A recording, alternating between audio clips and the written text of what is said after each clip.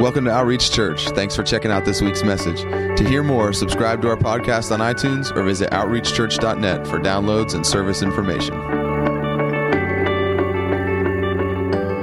Amen. Yeah, that's how a world that doesn't know Him will taste and see that He's good. It's the fruit of your life. It's the fruit of our lives that the Spirit of God is producing. And when people taste that, there's no explanation other than the Lord, because you have no explanation for them other than the Lord. It says that men would see your good deeds and glorify your Father who is in heaven. How will they know to glorify your Father in heaven just by seeing your good deeds unless you're quick to point people to the one who's producing that within you? It's why we got to make sure that the gospel is pure. We have to make sure that we're not in it for any other reason. We talked about that last week, but truly, like, God's more after the motive of our heart than the work of our hand. He cares so much about where your heart's at. He cares so much about the why behind your doing, more than even the doing itself. If the why changes, the doing will always follow. But there's not enough doing in the world that could change the why. You could work your life away trying to fall in love with Jesus by the way that the things that you do, rather than getting alone with Him, being transformed by Him, falling in love with Him, and then seeking to walk after He walks. The pressure's off. Because he took it on himself. He said, if you follow me, remember, these young guys are by their boats fishing. Along comes Jesus, and He says, follow me, and I'll make you fishers of men. And they didn't know what He was talking about at that time. We look now, we read the Bible, and we know what He was talking about. We know He's talking about men who will go out and preach the gospel, and people will come into the kingdom. And we're like, oh yeah, follow Jesus and make you fishers of men. These guys had no clue what He was talking about. Here comes a rabbi, and he says, if you follow me, I'll make you fishers of men. But the amazing thing about that is He said, just follow me, and I'll make you. You follow me, and I'll make you become what you were supposed to become, what I intended for you to become. He didn't say, follow me and make yourself. There's a lot of people that are trying to invent themselves rather than following the one who created them and letting Him make them who He created them to be. Because we get these ideas of what it looks like, or we have these lofty ideas of what life should look like. You remember when you were a kid and they asked you, what do you want to be when you grow up? There's astronaut or all these different things, right? But the truth of the matter is you don't know, because you haven't experienced life. You haven't discovered what God's placed inside of you. You haven't learned what His dream for your life is. And you can know the dream He has for your life, but you have to know Him in order for that to happen. And so He takes these young boys, and I was thinking about this. It's He says, follow me and I'll make you fishers of men. You first follow me and get to know me. See what I'm like, get to know me, learn to love me and be loved by me. It was this intimate thing of drawing them in and saying, come and get to know me. Come be with me. Come spend time with me. Come see what I do and watch me and know my heart and see the way I treat people and the way that I speak. And then I'll make you fishers of men. And I was thinking about how these kids could have gone out, right in that moment, if they just hear, follow me and I'll make you fishers of men, they decide, I'm going to go do the things that Jesus called us to do. And they run off with their nets and start throwing nets on people. I'm serious, because what would their grid be? They were fishermen. That's how you caught fish, was you went out with your nets. So if I'm going to fish for men, the only way I know to fish for men, you grab that side, I'll grab this side. Let's run through town and net people and drag them back to Jesus and be like, see, we did it. A bunch of hurt people, all messed up and tangled up in nets and knocked in the head with fishing weights. And you got a bunch of proud young men standing there going, we did it. And there's Jesus going, guys, I said, if you follow me, I'll make you into the thing that I called you to be. That's not what I was talking about. Be careful before you go run off trying to do the things that you think Jesus is calling you to do without knowing the heart behind what He's called you to. I promise you, a lot of people would have been hurt if they hadn't followed Him, learned what His heart was, and discovered what it truly meant to be what He called them to be. You got a bunch of people running around, if we're not careful, because we hype and we what gets put on display and what gets romanticized, so many things, is the things that Jesus called us to do. But really, truly, the real work is in the place that no one sees. It's in the quiet place, intimacy, being with Him, alone with Him, learning His heart, learning what He's like, and letting Him transform you so then you can be entrusted to go and do. And nobody's going to be hurt in the process because you know the why behind the what. And so I was just thinking about all that, and I had a different message ready to preach, and then this morning I woke up with these scriptures on my mind and this thought in my heart. And so turn your Bibles real quick to 1 Corinthians chapter 12. Chapters 12 and 14 are super famous, especially in Charismatic Church, because it's where Paul talks so much about the gifts of the Spirit. And so we love those, and we're so excited by them, and they get skipped over often a lot of times in churches that don't believe it's for today. And so if we're not careful, we react by putting all of our attention there, and we swerve into the other ditch, and we make life about the 2 chapters versus the chapters that surround it. And I think the Spirit of God knew that that would be a tendency and knew that maybe that would be something that happened. And so Paul is in the middle of writing in chapter 12, and he writes this. He says, now you're Christ's body, chapter 12, verse 27. Now you are Christ's body and individually members of it. And God has appointed in the church first apostles, second prophets, third teachers, then miracles, then gifts of healing, helps, administrations, various kinds of tongues. All are not apostles, are they? All are not prophets, are they? All are not teachers, are they? All are not workers of miracles, are they? All do not have gifts of healings, do they? All do not speak with tongues, do they? All do not interpret, do they? But earnestly desire the greater gifts. And I'll show you still a more excellent way. And see, here's the thing is, if we're not careful because we've segmented the Bible into chapters, we think, okay, complete thought. And sometimes we could even, if we're reading a chapter a day, stop reading there. But this was never broken up into segments when Paul wrote this letter to the church. It was one continuous letter. And within that continuous letter, there's multiple thoughts that are connected together. And so he continues, he says, and I show you still a more excellent way. If I speak with the tongues of men and angels but do not have love, I've become a noisy gong or a clanging cymbal. If I have the gift of prophecy and know all mysteries and all knowledge, and if I have all faith so as to remove mountains but do not have love, I am nothing. And if I give all my possessions to feed the poor, and if I surrender my body to be burned but do not have love, it profits me nothing. And he goes on to describe love. Love is patient, love is kind, is not jealous. And he gives us this amazing practical way of knowing what love looks like. Love is not some mysterious thing that has been presented to us by Hollywood, which is a feeling, which is something that it causes an emotional response. Yes, there's an emotional response to the love of God, but it's more than just an emotion that comes and goes. There's a practical way to know what love looks like, and Paul spells that out, and it's really easy to see. And once we know what love is, when we see him and he is love, then we understand when we see something that's not of him, that's not love. And so Paul wanted to make sure of that. But I was thinking about this morning. I thought, it's not coincidental that in the first chapter where he's talking to them about spiritual gifts and offices and stuff, and then in the 14th chapter where he starts talking about earnestly desire, because he goes on after talking all about love and how if I do all these things but I don't have love, it's worthless, I'm nothing, all that.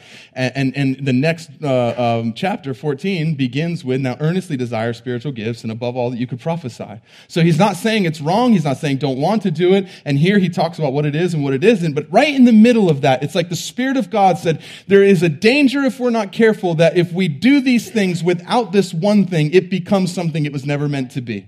And so it's not like when he says, I become as a noisy clanging gong or a noisy cymbal, he's not saying like, oh, it just isn't, it's just like a superfluous way of describing it. No, there's intention behind him saying that. And so he says this, he says, if I speak with the tongue of men and angels. In other words, if I'm the most gifted communicator, I'm witty and I can speak so eloquently and I'm intelligent and I'm learned and that would be the tongue of men. Like I have all the wisdom of man and I could speak so well. Or he says, if I have the tongue of angels, like if there's a mystical quality and there's this thing that just is so like heavenly sounding and mystical sounding in what I'm saying. He says, listen, even if I'm the most gifted communicator that can communicate better than anyone else on earth, and I have this mystical thing going on when I talk, all of that stuff, if I have that and I don't have love, I am a clanging cymbal or a noisy gong. If I don't have love, a noisy gong or clanging cymbal. Think about what he's saying. If you were to come in this drum cage and Tony was to grab his drumsticks and start beating the cymbal as hard as he could, you would do two things right away. You would stuff your fingers in your ears because the sound would be so offensive and it would bring harm. And you would get as far from that drum cage as you had to where the sound was no longer offensive and harmful to you.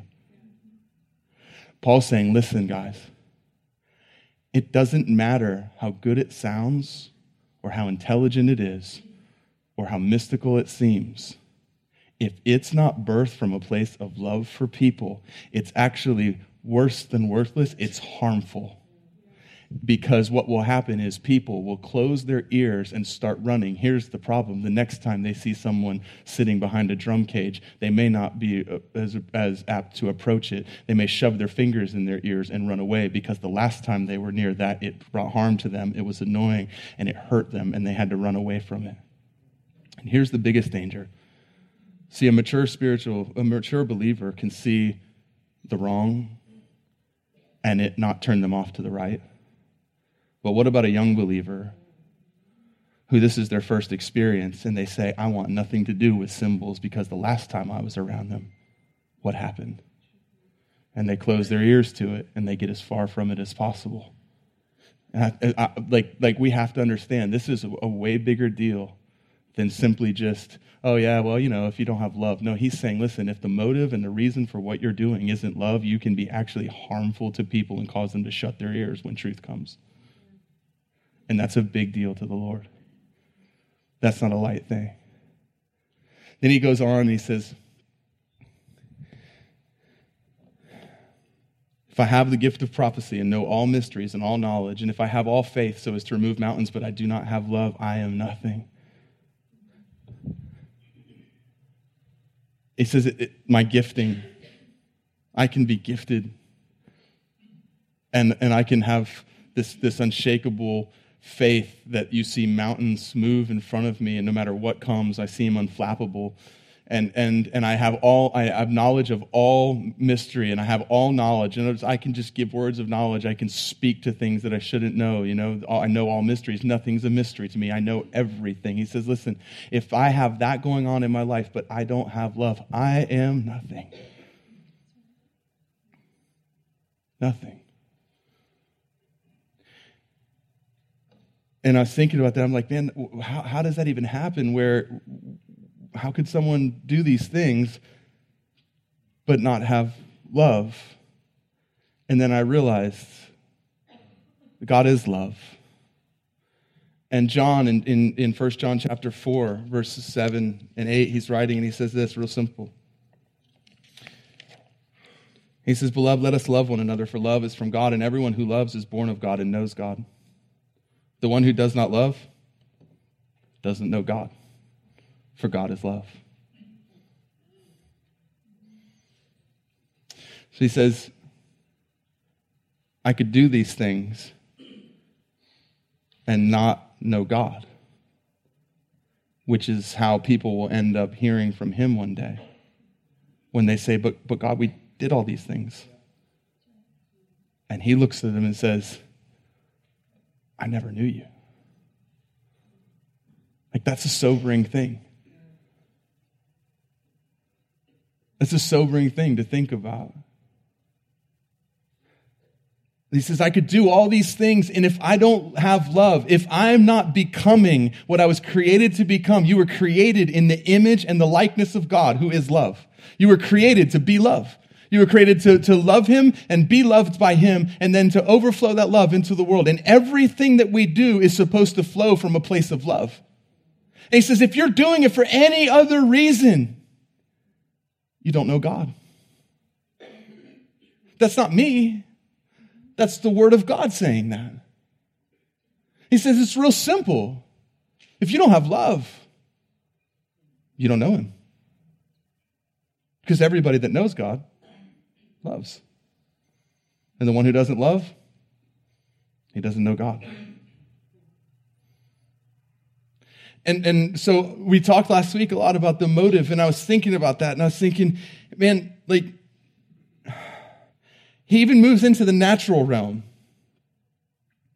He says, if I give all my goods to the poor, and if I surrender my body to be burned but do not have love, it profits me nothing. He doesn't say it doesn't profit the people. The poor receive, and you give your body to be burned. And I was thinking, I'm like, why would someone give their body to be burned or give all of their stuff to the poor for any reason other than love? And I felt like the Lord said, because they love the praises of man more than they love the praises that they receive from me.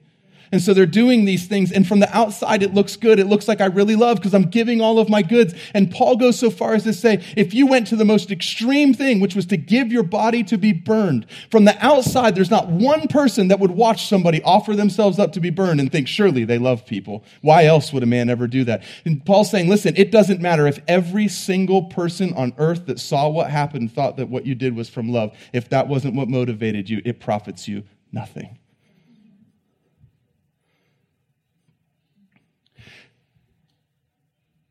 And I was looking at that word know, and I was thinking about, John's the one that wrote, "Beloved, let us love one another, for love is from God, and everyone who loves is born of God and knows God. The one who does not love does not know God, for God is love." And I was thinking that same disciple John wrote in chapter 17, verse 3, he said, "This is eternal life, that they may know you, the only true God, and Jesus Christ, whom you have sent."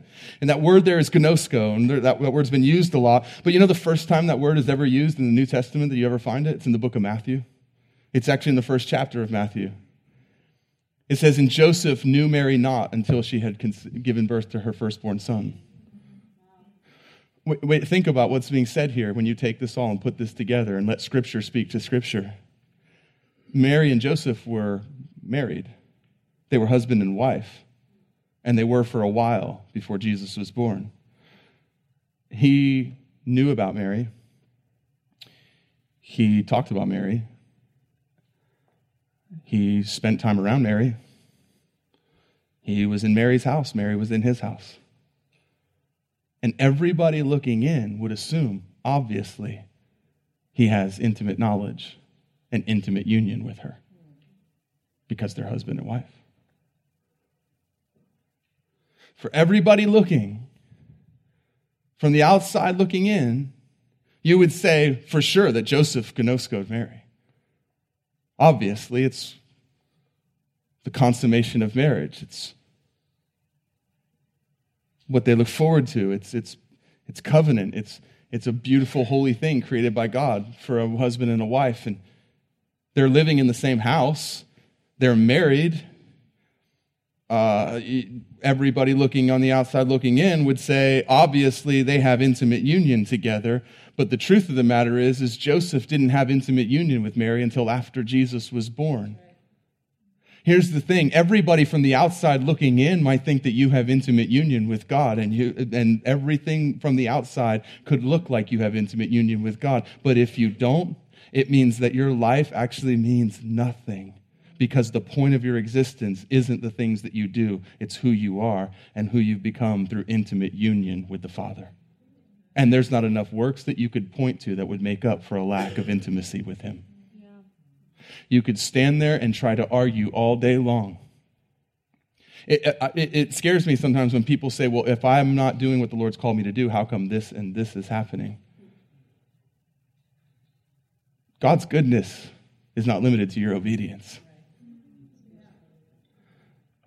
It doesn't say the poor don't receive and they're not blessed by what you do. It doesn't say that Jesus doesn't even argue with the people. He doesn't say you didn't prophesy. He doesn't say you didn't cast out demons, that people didn't get set free. He doesn't say that other people haven't benefited and haven't been blessed by the thing that you're doing. He's saying for you, it means nothing because I'm not interested in the things that you've done in my name. I'm interested in knowing you and having intimate union with you. I want to gnosko you long before I want to see you do things for me. And if we're not careful, sometimes we will look to the things that we're doing as proof of knowing rather than actually letting our knowing be the thing that leads to doing. There's not enough doing in the world that could make up for a lack of intimate union with the Father. And there's nothing that intimate union with the Father won't allow you and cause you to do. I promise you. And so this is what John's saying here. He's saying, listen, he's writing to the church and he's saying, like, all these things could be going on and you may see this and you may see that, but the truth of the matter is what God's interested in is your heart. What God's interested in is you. He wants to know you. He wants to have a relationship with you. He doesn't just want to be married and live in the same, married in word and in title and live in the same house and have you talk about him. He wants to actually have intimate union with you. And that's what he's after. And from that place of intimate union, then everything that he wants will flow through your life. And think about Jesus. Jesus walks onto the scene and he's getting ready to go do all kinds of amazing things. What's the first thing that happens? God stands over him from heaven and shouts, "This is my beloved Son, in whom I'm well pleased. Why? Because he wanted him to know that he was his son and wanted the world to know that he was his son before he wanted him to go out and do things, because he wanted his doing to flow from who he was, not out trying to do things to prove something to other people. And so I was thinking about that, and that led me to thinking then this morning as I was preaching about how twisted things can get if we're not careful, and how with a good heart we can make something that of something that's not supposed to be. And I was thinking about how, like, if we're not careful and we don't know the Word of God and we don't know Him and have intimate union with Him, we can so easily get led astray and so easily buy into something that's not even scriptural. And I was giving an example this morning. I was thinking, like, generational curses is something that the church has bought into, and it's been packaged and sold to the church, and it's been used to try to bring people deliverance and bring them freedom, and yet you never once see Jesus talk to people about a generational curse. Think about it. He has a softball set up for him when he meets the woman at the well. It's a softball set up on a tee, because she's a woman who has gone from man to man to man to man and is now with another man. After her 4 marriages, she's finally settled with a man, and she won't even get married to this one. She's just living with him like she is. You bring that to a Christian who's not using the Word of God to show people the truth. And what did they say? They say to her, well, you obviously have something, maybe a generational curse in your family of promiscuity, and we need to bind that because your mom was someone who, are you kidding me? Jesus doesn't say that. Or maybe we go into the father wound thing and we say, well, it's because you weren't loved by your father, and so you're looking for the love of a father, and you keep looking for it from man to man to man to man. And it's because your earthly father didn't love you, and you need to go back and forgive your earthly father. Jesus doesn't say any of that stuff to her. He says, here's the problem. You're looking for me, and you can look anywhere that you want in this world. Until you find me, you're never going to be happy. Amen. He doesn't look at her and say, like, oh, well, we have to go back and try to fix this, or we have to go back and heal this. And even further than that, think about this. A generational curse. We have told people, we've stood in front of people and said, well, I think it's a generational curse. And then you have good Christian people who don't know any better that say, I have a generational curse. And you open the door to that, and the enemy says, oh, you want a generational curse? You believe because as a man thinks in his heart, so he is. You think that you're cursed? I'll come along and I'm happy to fill that void.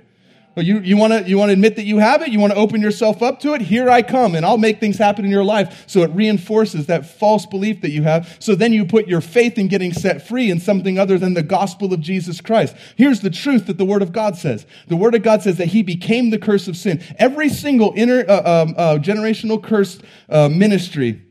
I have no idea why God wanted me to talk about this morning, but I got on it in the first service, and it feels right this service. But every single generational curse ministry uses verses from the Old Testament that talk about the sins of the father being passed down from generation to generation, even to the 3rd and 4th generations. Here's the problem with that. It was the curse of sin that was passed down because the sin of the father, the curse was passed down. It said that Jesus became the curse of sin on our behalf when He hung upon the tree, for it is written, cursed is every man who hangs upon a tree. If that wasn't enough, wait a minute, if that wasn't enough, He stood before people and said, call no earthly man your father, for you have one who is your father, and He is in heaven. So if I'm born again, and I'm actually a new creation, not the man that I was, I'm new creation. Everything passed away, and behold, all things. You realize how much Paul believed that all things became new? Here's how much he believed it. This is what rocked me and made me grab onto the gospel of knowing who I am in Christ and really believing that I am a new creation. I knew that in my head, and I would read, therefore if any man is in Christ, he's a new creation. All things passed away. Behold, everything's become new. And I knew these things, but I didn't have something that made me able to wrap my head around the actual, how 100% true it was and the reality of it until I was innocently reading Corinthians one time. And I read the line where Paul says, receive us, talking about himself and Timothy, for we have wronged no one. I read that verse and all of a sudden it clicked to me. Wait a minute. This is the man who persecuted the church. This is the man who dragged them off to be killed. This is the man who stood there and they laid their coats at his feet when they were stoning Stephen. He gave the approval for Stephen to be stoned. He was uttering threats against them. He had a letter written giving him permission to chase and persecute the way as far as he wanted to go and find them and drag them off to be killed anywhere that they were gathered. This man, speaking to some of the people he would have persecuted, was able to write, we've done nothing wrong. And I realized he actually believes that the man who did that died when he met Jesus, and that the new creation, resurrected to newness of life in Christ, will never answer for those things before the Father. Why would I answer for those things before man? I'm not the man that I once was. The man that did those died in a desert. And the man that stands before you today has wronged no one. And he believed that. You realize when the enemy comes to you and tries to talk to you about your past, you could even join him if you wanted to, just for fun. I mean, I wouldn't, because I wouldn't entertain him probably. But if you wanted to, when he came to you and started telling you things, you could be like, dude, I know. I hate that guy too. I am so thankful he's dead. That guy deserved to die. If anyone deserved to die, it was that dude. You could throw rocks at the old carcass. You know what you can't do? You can't think that a problem you face today requires you to go back and resurrect and fix the old man. The old man couldn't be fixed. That's why he had to die and be resurrected to newness of life. Listen, here's the thing, is that people say these things and with sincere hearts and truly wanting to help people. But where do you find anywhere in the New Testament where Jesus is ministering to somebody? In fact, they ask him one time, whose sin caused this? There's one time where the actual question is broached to him. Never mind him becoming becoming the curse on our behalf because he hung upon a tree. Never mind him saying, don't call any man on earth your father, for you have one who is your father. If you have one Father who's in heaven and he is perfect and without sin, how many curses are coming your way if that's your father and you're his son? And if your brother Jesus hung on a cross and became the curse of sin on your behalf, why would you ever accept something that he hung on a tree to be taken away from you? Why would you give that place? It's because we're so desperate to find an answer for something rather than opening our Bible and letting the Word of God be the thing that divides soul and spirit. And people with good hearts and good intentions are teaching people things that are causing them to spend years of their life sidetracked chasing ghosts of the past that have already been killed by Jesus. They've already been dominated by the blood of God. They have no right and no access to you because they can't make it past the cross. So you have to go back around behind the cross and revive them and grab them and pick them up yourself. Because they can't make it through, you have to go back and get them. And listen, how many of you in here actually have ever believed that you had a generational curse? Be honest. There's no shame in that. I got introduced to them when in Christianity. I was like, yeah, generational curses. My dad. You realize there's people that genuinely are looking in their family tree to try to figure out the things they should be afraid of. The only thing that's hanging in your tree is a bloody carcass of a man, Jesus, that was resurrected and brought to newness of life, and there's some stains on the tree where he hung. That's it. That's it. The only thing in your tree is there's still some blood where his hands hung. There's still some blood where his feet were. There's still some blood where they put a crown on his forehead. Why? Because for any man to pass through and have death pass them over, they had to take the blood of a lamb and they spread it on the sides of the door and on the top of the door. And then Jesus said, I am the way to the Father. I am the door. No man gets to the Father unless he comes through me, except he comes by me. And so they think they're being cruel and they nail his hands and they put a crown of thorns on their head, and all they're doing is putting blood on the sides of the door and blood on the top of the door so that everybody could pass through and be saved and that none would perish but have everlasting life. That's what's in your tree. That's what's in your family tree. You don't have to worry about the fact that your dad was given to this or given to that.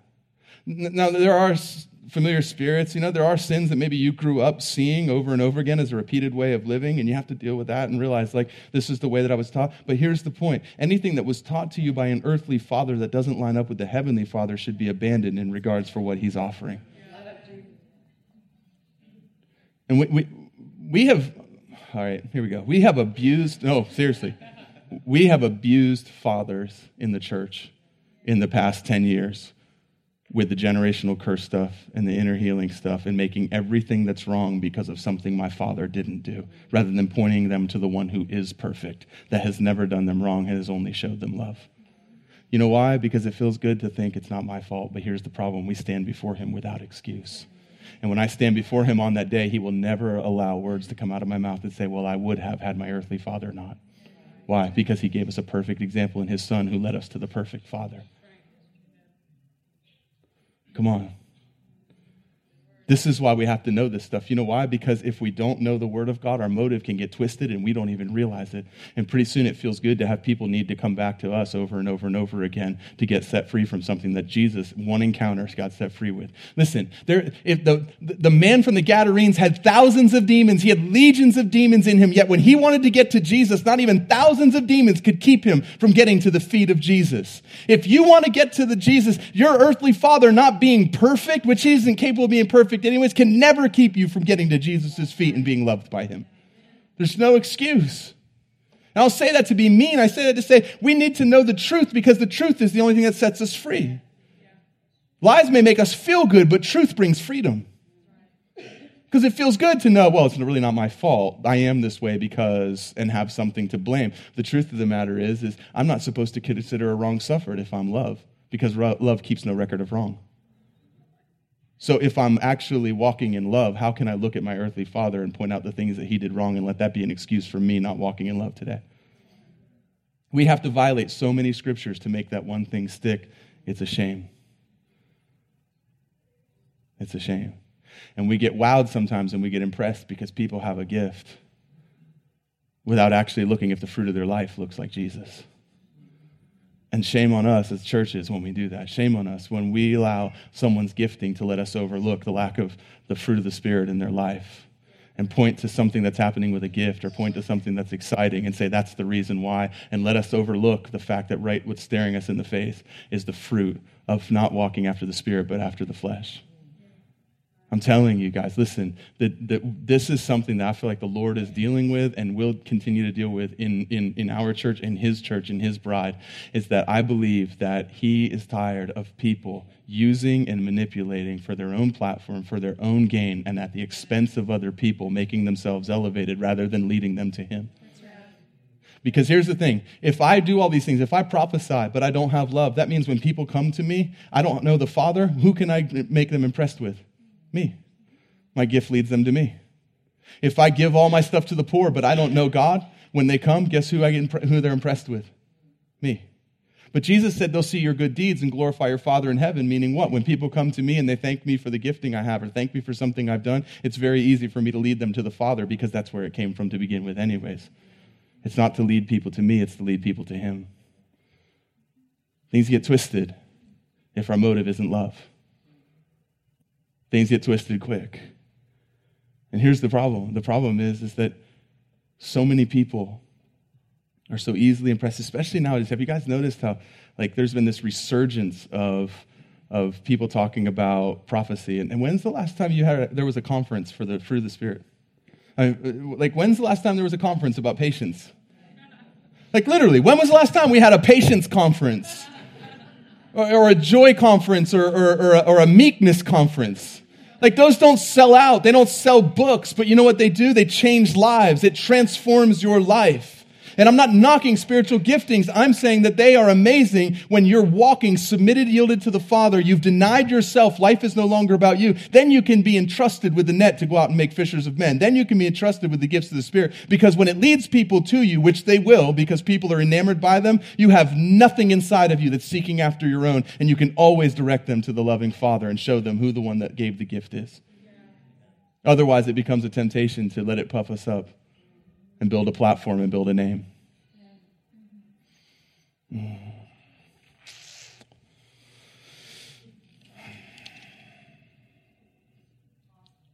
Yeah, I thought so. I woke up this morning so stoked. I had to come here and type out some stuff, I don't know why I even do that because I don't even look at it, but I just always want to make sure that I'm up here not hoping I have a message, but knowing I have one. And then whatever happens can happen. But I'm telling you, listen to me. If you've bought into that stuff, if you've had people, and listen, this is not to knock people who have pushed this stuff. Most of them are just doing the best that they know. And that's why you have to know the Word of God.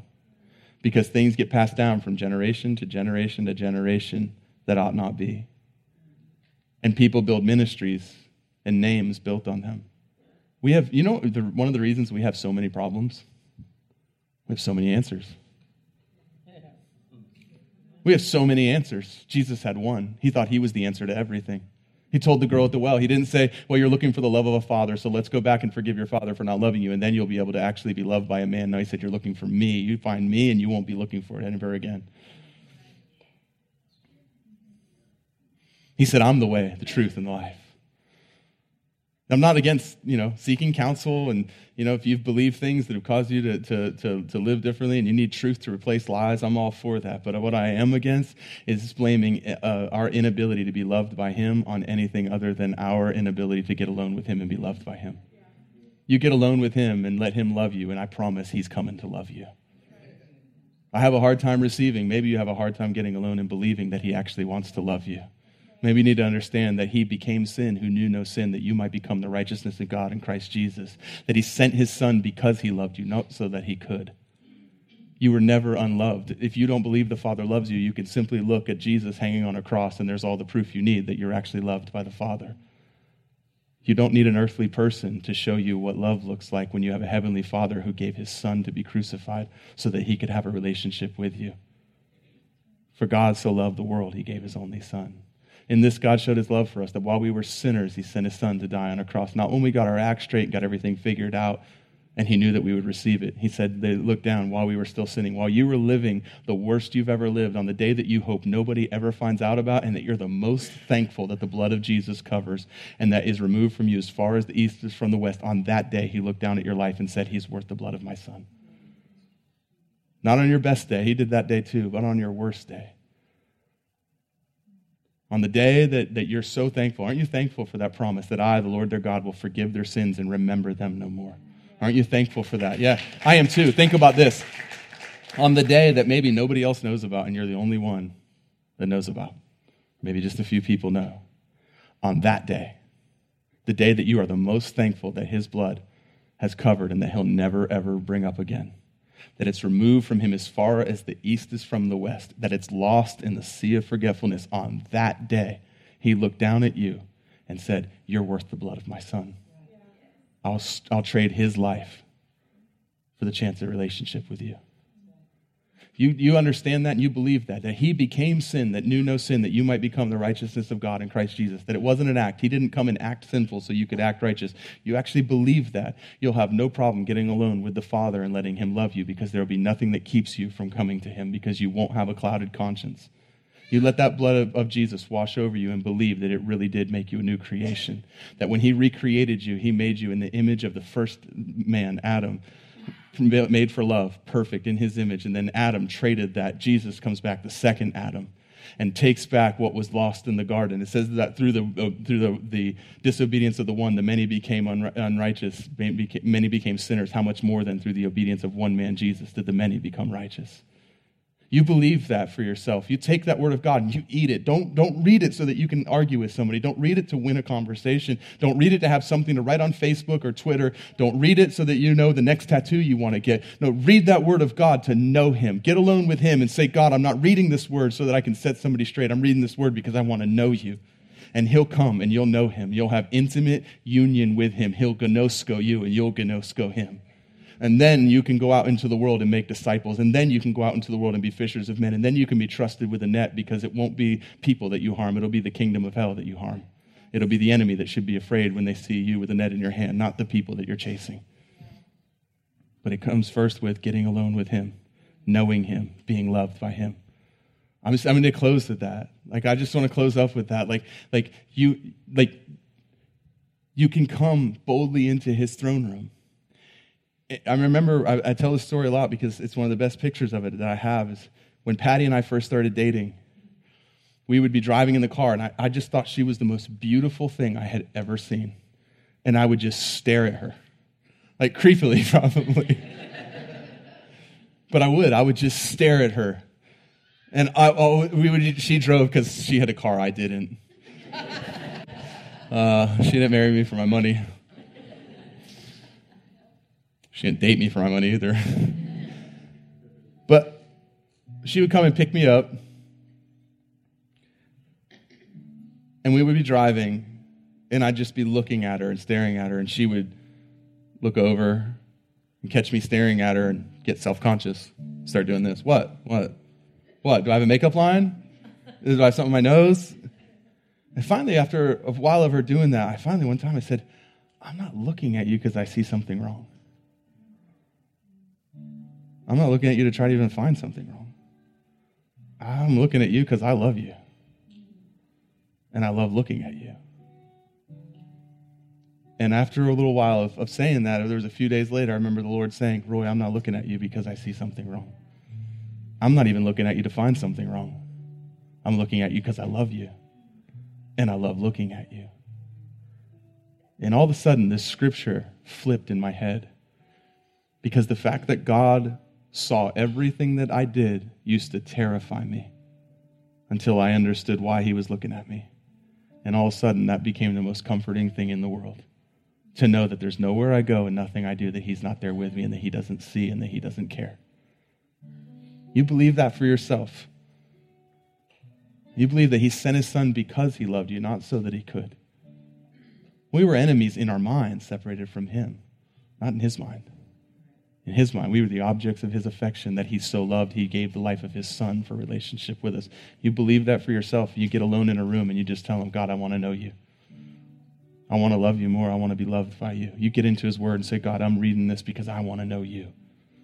I don't want to talk about you. I don't want to have a marriage certificate and the whole world think that we have intimate union. I want to know you.